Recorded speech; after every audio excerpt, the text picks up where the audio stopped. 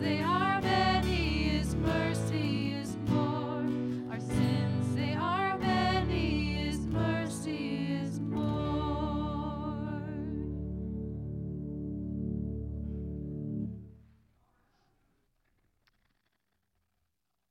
Friends in Christ, may the Lord be with you.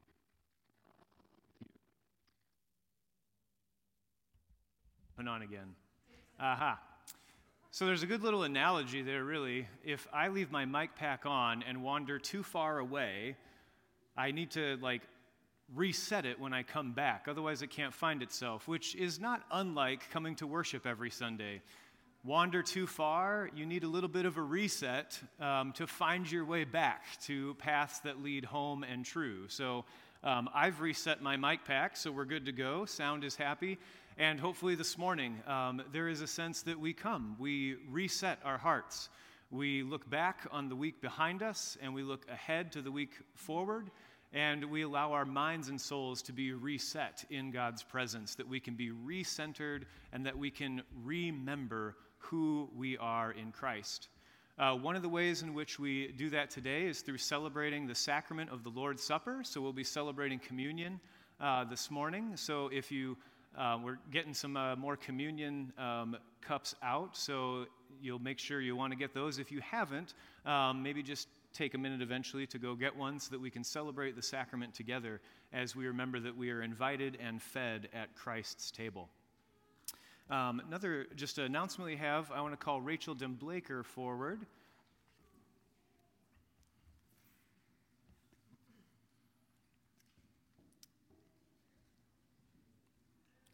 If you go on the second step, then you'll be visible, and I'll stay on the first one. Is that saying you have a height advantage over me? A little bit. Oh, is that? We good on that one? Are we good? Oh, awesome. Perfect. Not an advantage. We're just different. It takes all kinds of different people, right? Aw, you make people feel so special, Pastor Stephen. I do my best. So we are officially in summer. We had the blessing of honoring those on Memorial Day, and some kids were done with school this week. Some kids have one more week. Adeline and Braden. So we are jumping into summer, and summer at North Holland means the Ottawa County Fair. The Ottawa County Fair. We've seen a great Facebook post last week saying, fair's happening, so we are scrambling. What we need from you guys here at North Holland to make this work, we need y'all. Y'all? Y'all. We need people. We need lots of people to help out. We have a sign-up list on both welcome areas. Just sign your name. We need commitments for dates. So if we think about, usually we have 6 months of lead time going into the fair that in March or April, we're reminding people to get donations in. This time around, just due to timing that we didn't know if it was going to be on or not, instead of 6 months, we had about 6 weeks to know that this was happening. So yeah, I'd say commitments is the hard thing, to not know just, oh yeah, we think it'll all come together. We kind of are in a fish or cut bait kind of spot with the fair. Is that fair to say? That is so, yes. It's July 26th through 31. We have Monday through Saturday dates set up there, like Pastor Stephen said. Hey, I think I can help out, but my neighbor's sister's brother's dog's wedding could be that week. I support canine marriage, so, but we need to know. So, sorry. I got nothing. So sign up your date. If you can work Tuesday morning, we need you. If you can work Thursday night, we need you. Figure we need you. Put your name down. North Holland is great at doing work. They're great at doing hard work, quick work, fast work. We just need to know who we can depend on for that week with vacations and such. So we would need donations, commitments, all of the kind of kitchen prep time. But then, we need to know if we have enough people to staff it. First, we need to know our people. Got to know if we can staff it or not, because we can't really do it halfway. It's kind of all in or not in. So please take a look, sign up. The sign up sheets. Where are they, Rachel? They are by the Welcome Center when you walk in, and right back there by Paul, by the other Welcome Center. Wonderful. So right out, if you're exiting the sanctuary, right up there. Otherwise, if you're in the Reach Out Center, you find it in the middle spot. And then if you're online, how can we get in touch to sign up or commit? Give the office a call or email by Wednesday this week. We will be making the decision on Thursday, so if you call Thursday, we'll say, ooh, we already decided. So Wednesday this week so that we can decide Thursday if we are a go or a no-go. Perfect. All right. And that's actually, Larry, this would be our 60th year, you guys, at Ottawa County Fair. That is a legacy. Yeah. That is something to strive for. So if you have any questions, talk to myself, Jackie Van Dam, Lana Dupree, Terry Van de Bosch, Chris Rossich. We're part of the fair committee, and we'd love to give you more information. Perfect. So, yep. Thank you very much, Rachel. I'll take the mic. Thank you very much on that note. And also just, man, you really took me off guard. I usually don't get so humored that I lose my words. You win this round. The other announcement we have this morning, I want to call Terry Caldwell forward from Doors of Hope, formerly known as Atlas, but your offices are at City on a Hill, and we have partnered with Doors of Hope for quite some time. I can speak just from the church side of things, where we hear from you, Terry, that when we get a call or a request in, Doors of Hope is kind of our first place to go for clearinghouse, for this relationship growth, some opportunities we've had to celebrate growth in people's lives. So we are so glad to have you here with us this morning to share an update on Doors of Hope and the continued ministry and needs there. So will you welcome Terry? Awesome. Thank you for having me this morning. Wanted to start out just by reading a scripture from 1 John. If anyone sees a brother in need and has the means to help him, yet shows no pity and closes his heart against him, how is it even possible that God's love lives in him? Beloved children, our love can't be an abstract theory that we only talk about, but a way of life demonstrated through our loving deeds. We know that the truth lives within us because we demonstrate love in action, which will reassure our hearts in the presence of our Lord. I love that scripture because it talks about the practicalness of the love of Christ. First of all, though, before I start, I want to say thank you to your church for just your many years of ongoing support. It's because of churches and partners like you that over the years we've been able to help now thousands of people and thousands of families, and so thank you for that. And your church really lives out this scripture of not just having a theology of love, but a practice of love.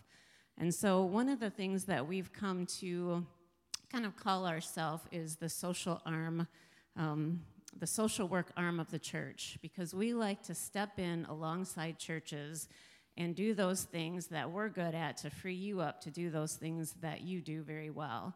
And so, like Pastor Stephen said, we will have a church refer somebody over to us who's walked in the door and probably said, I have an eviction notice, can you help me? Or my lights are going to be shut off.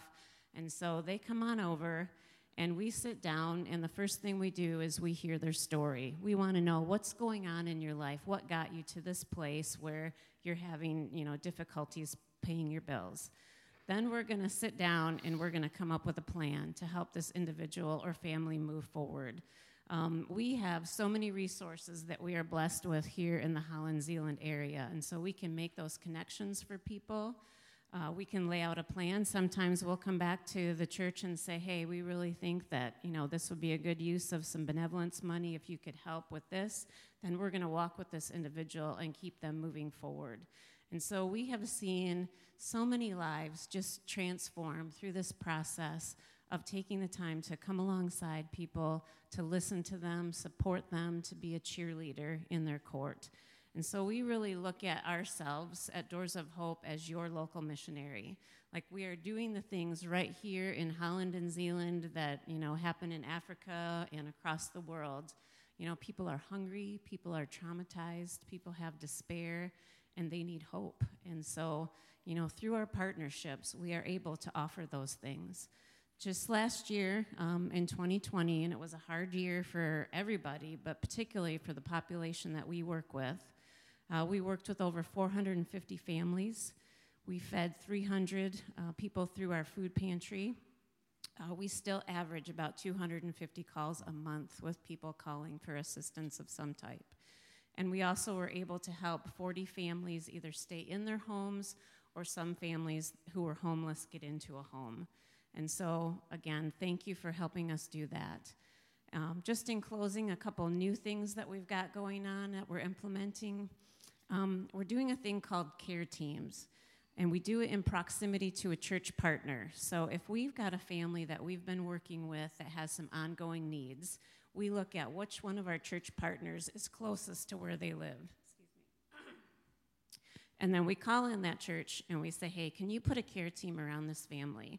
And for example, we've got a family that we're working with, large family. Mom was just diagnosed with cancer. And so we called our church partner that's closest to them, and they just check in once a week. How's it going? Can we bring you a meal? Do you need a gas card to get to your appointments in Grand Rapids? So it's just a way, to activate the local church into a little bit more hands-on with the clients, and we found that to be really effective. And then lastly, we will be opening Hope House this fall, which we're really excited. When City on a Hill was purchased, it came with a house that Doors of Hope will be taking over, and we're going to be placing a family in that home that has a history of homelessness, but that we've been working with for a while. And so we're really excited about that. There's lots of work that needs to be done on it. It's an old house. It needs some updating. So we've had individuals and church partners give money towards that and also sign up and say, hey, we're willing to come do some of the work. So if you'd like to hear more about that, I'll be down at a table afterwards. Love to share more about that with you or just the ministry in general. And just lastly, the reason that we changed our name from Atlas to Doors of Hope came from the scripture in Hosea 2:15. I will transform them from the valley of trouble and lead them through a doorway of hope. And we really loved the imagery of that because, when we see people, they're in some kind of place of trouble, and we love how God can use us to just open doors and kind of lead them out of that place and into a place where they know the hope of Jesus Christ. So again, thank you so much for your partnership. Terry, can I have you stay up for a minute? Sure. Just for, we want to offer prayer. And I heard you say up to 250 calls a month, yep.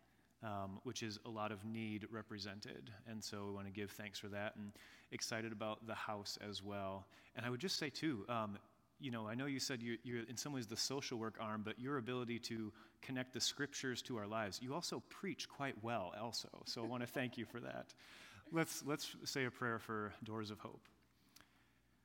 God, as the scriptures proclaim, we are brought from the valley of trouble through the door of hope. And so we pray for the work that happens at Doors of Hope in that corner of City on a Hill, that people may be blessed and helped and find hope again through all of the situations that Terry and her staff walk through, that they walk alongside of. We thank you for their gifts that are hard at work in service, for the ways in which our church and other churches in our area can partner together.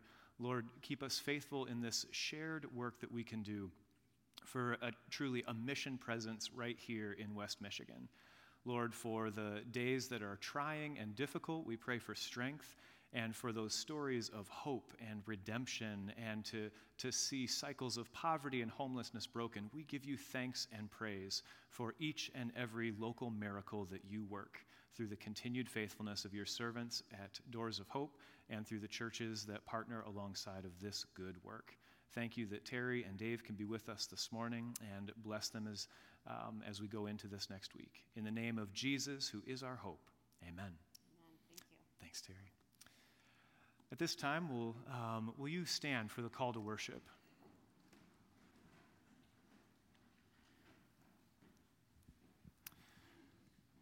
Hear these words.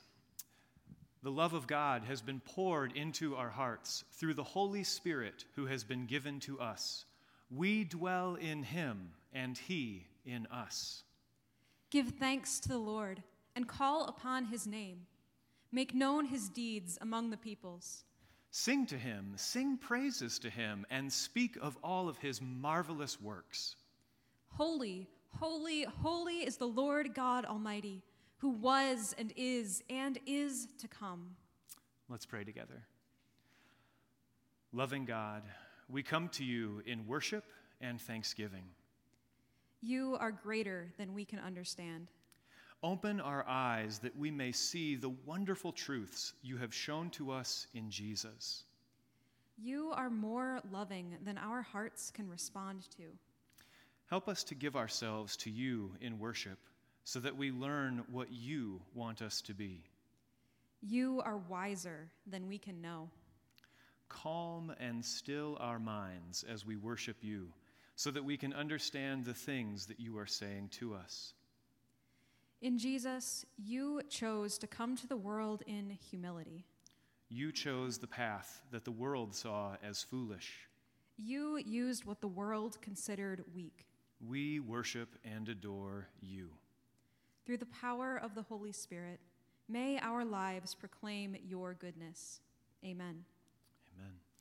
Friends, grace, mercy, and peace to you from God our Father and from the Lord Jesus Christ.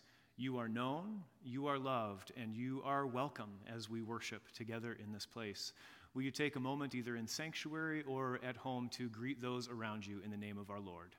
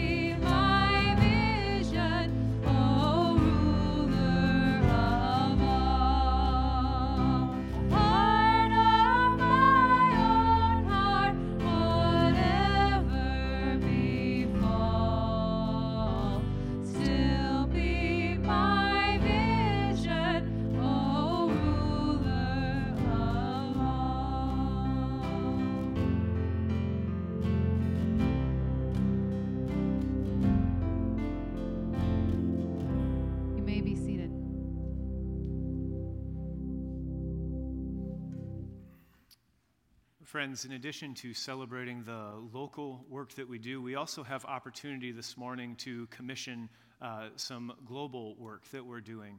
So I want to call up all of the members present who are headed to Casas por Cristo. They leave this Saturday.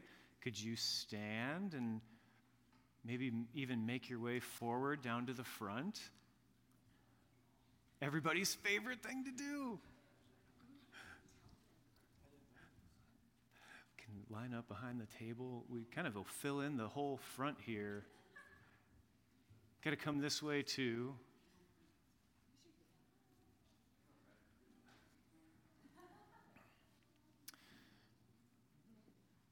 Well, we're glad to be celebrating and commissioning another sending. And yeah, you get all nice and close because you're going to be working real close with each other for a good long week. And so I'm just curious, Lana, do you know off the top of your head, which number trip is this? Seventh? Six or seven, either way. Thinking seven. Seven sounds like a good number for this morning. So we want to commission the Casas por Cristo team as they make their way down to Juarez, Mexico, leaving bright and early Saturday morning. So if you want to come at 5:30 on Saturday morning for a final blessing and prayer, you may do so. And then you can go back to bed if you want, and they'll head on to the airport. But we want to offer a prayer of blessing and commissioning, not only for the work that is done so the work that Casas por Cristo do is they build. You've hopefully seen stuff about this already. They build a house for a deserving family, making the housing need something that's attainable for those in Juarez. And so this is a familiar place for some. This is a new place for others. And so we celebrate God's continued faithfulness and that we're commissioning yet another trip. After a little COVID break there, things happen. And now to head down next week, essentially. So will you, as we worship here, if you feel comfortable, I would just say extend a hand forward as a sign of blessing as we pray a prayer of commissioning for the Casas team. Let's pray. God, we give you thanks for this group, and we pray a blessing upon the work that will be done, and we pray a blessing also upon those who they will meet along the way. We pray that you pour out your Holy Spirit upon this group, gentle as a dove and burning as fire, that you give them a passion for the work that they are doing. May it live within them. Keep them safe, bless them with hydration during a warm week. Bless the work of their hands that comes from the goodness in their hearts as they labor for a deserving family. Bless them as they build bricks and mortar, but also as they build your kingdom here on earth for the stability and blessing of a home that can be called one's own, that will be received. Lord, for the week that they're there, for the traveling to and from, for all things, we pray your Holy Spirit's presence and guidance, and a special anointing upon Chris and Dawn, Dave and Lana, Chris and Vicky, Hank and Claire, Mike and Rachel and Addie, Terry and Jennifer and Annalyn and Larry, Katie, John, Braden, Julie, and Dave, and others who are not up front.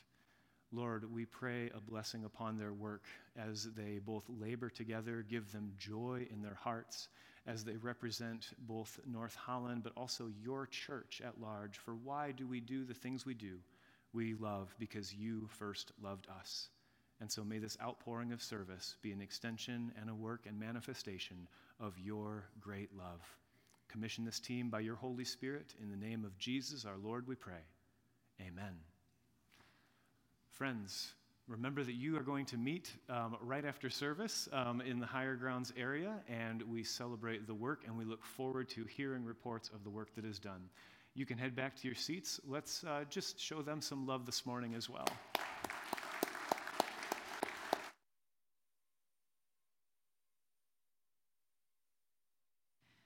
Friends, as we prepare to receive God's word, we sing this song together, remembering that God's truths are unchanged from the dawn of time and that they will echo down through eternity. Let's sing together.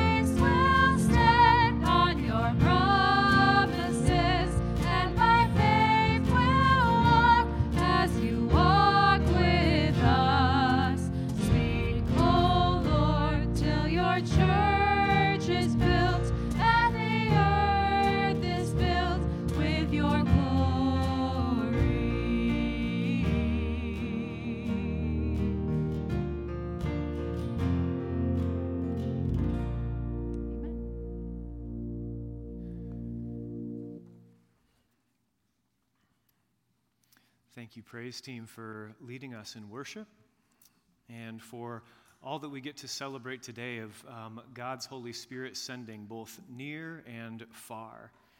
As we continue in worship today, I invite you to open your Bibles to Ephesians chapter 4. Today we're looking at 3 short and simple, yet deep and profound verses. Ephesians 4, verses 14 through 16. If you've been with us at North Holland, this should be a familiar spot that you're opening your Bible to, as we've started in Ephesians 1, and we're just steadily preaching through the whole book to dig in deep to each word in this letter that is offered. In the first 3 chapters, we got this big picture of God's love. And as that big picture was appreciated and understood, and now we've, in chapter 4, have kind of shifted over towards understanding what this book means for us. And so today, we come to Ephesians 4, 14 through 16. Before we read God's word together, let's pray for God's blessing upon the word.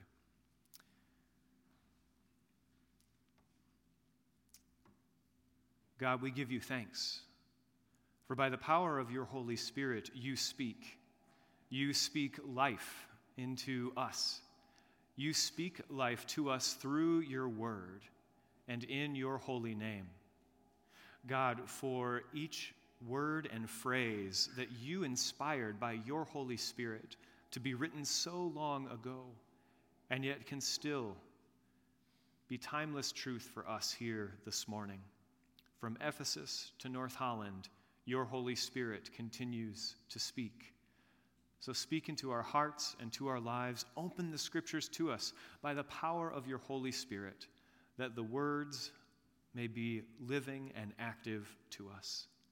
Speak to us in the love that you have for us, which is heavenly and perfect.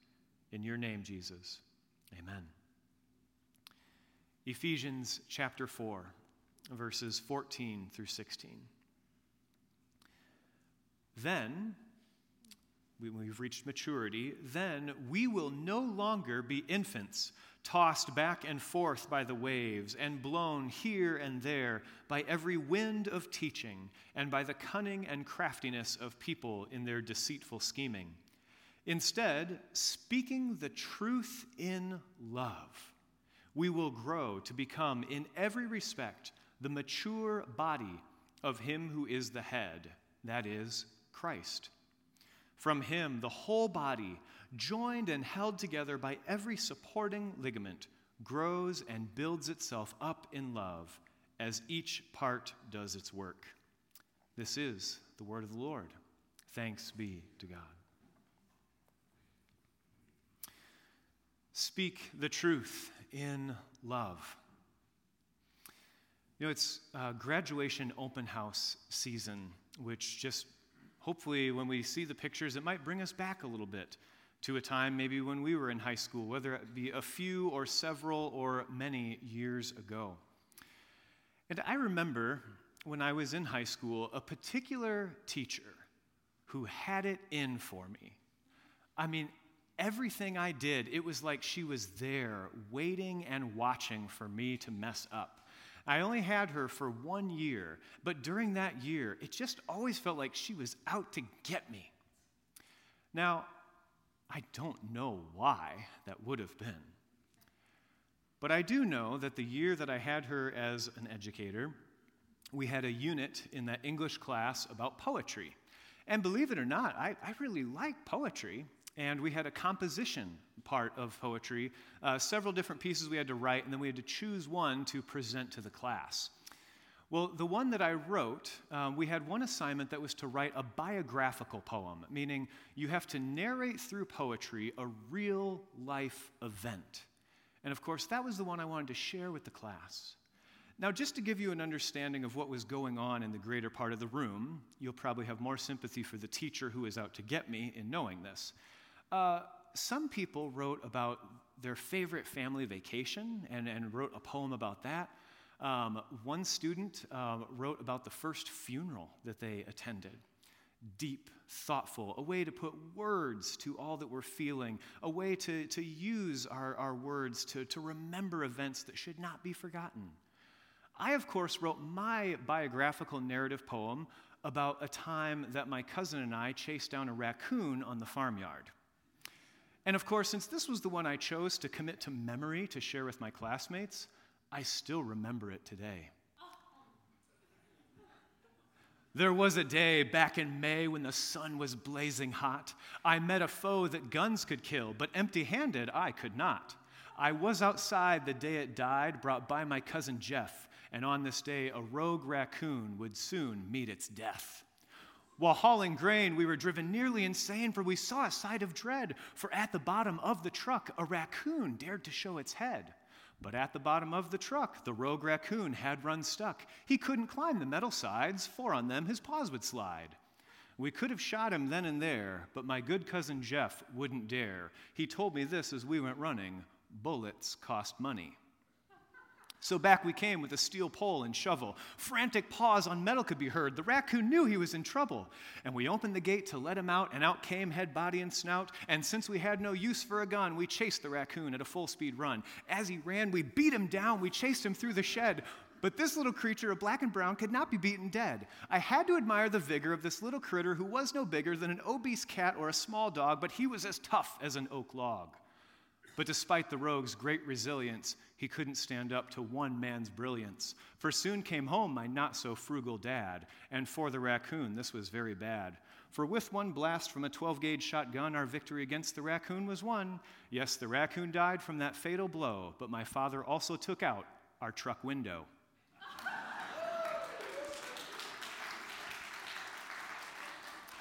So you all have given me a similar reaction to what my classmates gave me. But my teacher took me aside and said, "Stephen, I'm giving you a 0 on this assignment because I know that you made this up just to be funny." And I protested, "No, this is a true story. You know my dad and you know my cousin Jeff. Ask them. This is a true biographical event that I have commemorated with beautiful words." She was kind of out to get me. And I did get a passing grade on the assignment, but it was one more event where I was like, why are you out to get me? Why are you always after me? Why is everything I try to do wrong in your eyes? Fast forward a few years to the teacher that was always out to get me. When I was home from a break between college and seminary, I ran into the same educator. And she was so glad to see me, which I found confusing, and so affirming and knew what was going on in my life and was so happy for me, and said words that changed my understanding of how we had interacted up until that point. Said, "You know, I always saw some potential in you when you were in school, but I always thought you were lazy and not taking things seriously. But I always saw potential in you." That suddenly changed my understanding of all of the interactions that we had. That all of the ways in which she was hard on me, in all of the ways that seemed unfair at the time, in the ways that it seemed like I was being singled out for disciplinary measures, and sometimes I fully deserved it. But I understood now that even some of the harsh things that she said and did were an example of speaking the truth in love. Speak the truth in love. And to what end? To grow and build itself up in love. This is for the goodness of Christ's body, the church. Each part does its faithful work in speaking the truth in love. Now, I wonder how often we take speak the truth in love and turn it into be polite if you're going to say something mean. Isn't that our cultured response? We'll find a polite way to be mean, or maybe a passive-aggressive response. But speak the truth in love does not necessarily have to do with the content. Speaking the truth can be hard things that are hard to hear. But are they spoken in love? Now, consider this. If you are hearing something harsh from someone, If you believe that they love you and they care for you and that they are here to invest in you and to build you up, you will listen to them well, you will hear them out, and you will pay attention to what they have to say. But if the person speaking to you is someone who you feel is just always out to get you, who doesn't care for you, who doesn't love you, who doesn't have your best interests in mind or at heart, then it is really easy to blow them off and ignore them. This can happen in any area of life. Those who are just, I'm never going to make them happy. Why do I care what they have to say? No, they'll always be against me. If I say red, they'll say green. Those who are always out to get us, those who are just our antagonists, those who do not have love for us, are the easiest for us to blow off. The way we listen changes when we believe that the one who is speaking loves us. And this goes both ways. The way we speak should change when we love someone. If you are speaking to someone that you love, it will change the way you speak to them. And the truth includes both good things and hard things, things that are encouraging and things that can be challenging. Once again, speaking the truth in love is not about the content that it's all good things, nor does it mean that we just are polite when we say mean things to try to sneak a jab in at someone. When we speak the truth in love, what first happens is that in our hearts, we know that the person that we are speaking to is someone that we love. And that love should change us from the heart and rise up to the words that come from our mouth. Do you love the person that you're talking to in any walk of life? If not, you're probably talking at them, not to them. Now, this is specific to love and speaking the truth in love within the church. But also when Jesus said, love the Lord your God and love your neighbor as yourself, that means that it's not only the person sitting in the pew by you on Sunday, it is the cashier at the store, it's the coworker, it is whoever our neighbor might be in that moment. Do we speak the truth in love, starting with love in our hearts? Because sometimes we'd rather just believe that what we have to say is the right thing that needs to be said. And often that can lead us to give ourselves permission to speak, maybe out of anger or jealousy or frustration or just general dislike. That is not speaking the truth in love. And we might feel very justified in whatever we want to say. But if we do not have love in our hearts, we will not speak God's truth to people. This is different than getting facts right. You don't have to love someone to tell them that 7 times 3 is 21. Different than facts, this is about truth. Speaking truth to people requires love. Otherwise, it might be our perspective, and we might be very passionate about it. But without love, it will not be God's truth that we speak to our neighbor. We have a part to speak. And maybe that's the best way to remember it, is to speak your part. Knowing that especially in this body, you are a part of the body of Christ. You do have a part to play, and you have a speaking part in this great kingdom theater. Speak your part, knowing that you are a part of the body of Christ, but also know that you are not the whole body of Christ. It is with humility in chapters 1 through 3 of Ephesians that we approach our salvation and that we understand God's great love for us. And it is a humbling, majestic love for us. But with that humility also comes the ways in which we speak. Speaking, knowing full well that we have a part, but we are not the whole, nor do we cannot say that we have the whole truth the way God has the whole truth with perfect omniscience, the all-knowingness of God. Speak the truth in love. Speak your part. This is the difference, and I've used this little turn of phrase before, between saying, we like to say, I'm just telling it like it is, but do you know everything going on with someone? It's easy to just tell it like it is, as if you'd like to think that that's what you're doing. But the best that we get to do is to call it as we see it, because it is only God who sees all. We rather, when we speak the truth in love, can think of ourselves as a referee on a court or field. Can a referee see everything? No. It's not possible. They do get to call it as they see it. They do get to call foul. They do get to call out of bounds. They do get to call it as they see it. But there's people behind them. There's movement all around. You can't see everything with perfect omniscience. To speak the truth in love as a part of the body of Christ is to speak our part, and to with humility know that the story might be bigger than we understand. And so it is only through love in our hearts that we will speak effectively truth. Thinking of the work of Doors of Hope with Terry and her staff, wouldn't it be easy to just tell it like it is to people with no curiosity on their story, with just to say, well, this is what you did, this is what happened. But it is speaking the truth in love. And when we speak the truth in love, our love will also compel us to listen to the part that someone else has to speak as well.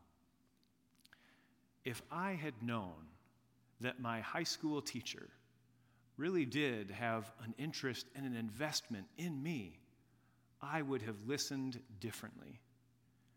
And I take that example as a reminder to make sure that I let people know beyond the shadow of a doubt that there is love and care involved in what is being said.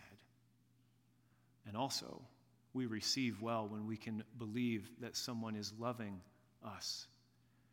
And within the body of Christ, the church, because that's what this is about, it spreads out to every other area of life, from the cashier to the coworker, to the person that you'll meet along the road for the group going to Casas.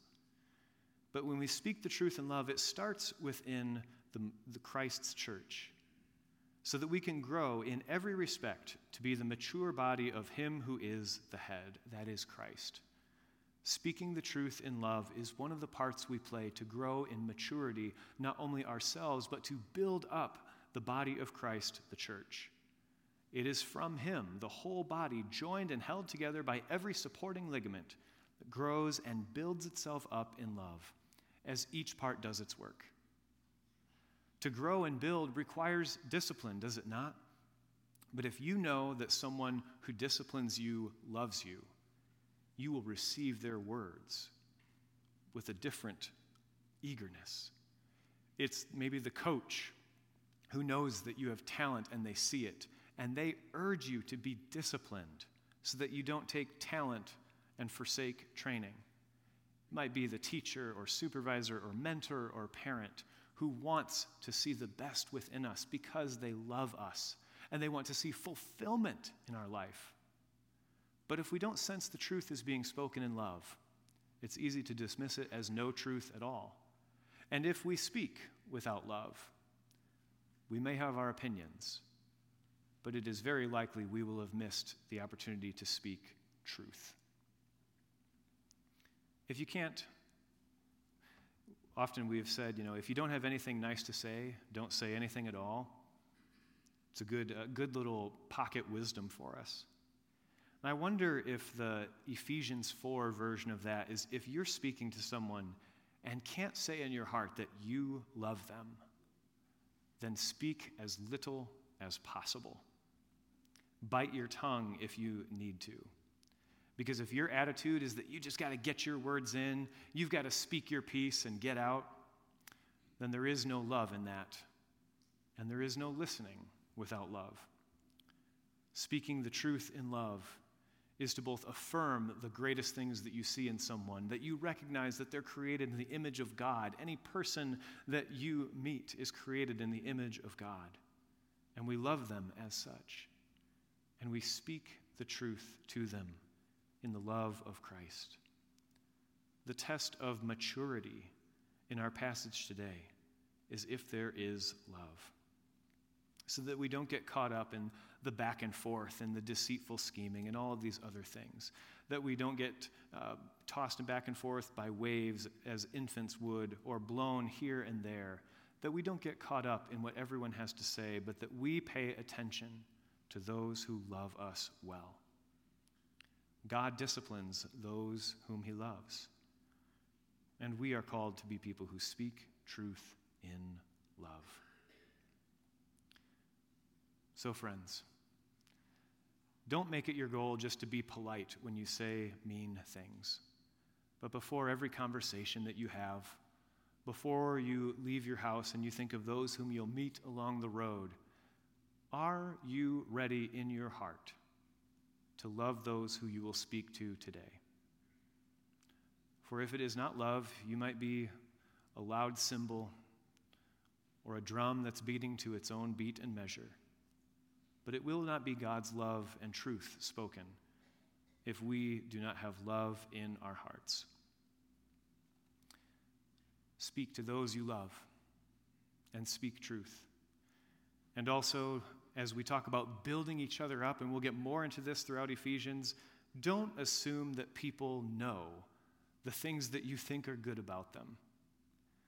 Many of us have a loud inner critic. And so part of speaking the truth in love, part of building up, is remembering and recognizing perhaps our unspoken appreciation for those around us. Speak those in love, not in flattery, but speak them in love and sincerity. When we speak the truth in love, we gain an audience with one another. And the hard things that have to be said, as well as the good, is heard differently when we know that we are in a relationship of love. So, was my teacher right about me? Absolutely. Did I occasionally not take things seriously? You bet I did. That was definitely true. Was it easy to ignore her because I didn't think that she loved or cared for me? Yep. So maybe it's not about making everyone laugh or telling kind of goofy stories about raccoons and farmyards and all the other fun that we have in Northwest Indiana. But rather, the greater effort and reminder is to love those you speak to. And until you're ready in your heart to love someone, speak few words or none at all until we are ready together to build and grow in love as each part does its work. Do your part. In the name of the Father, Son, and Holy Spirit. Amen. Speaking the truth in love is something that God does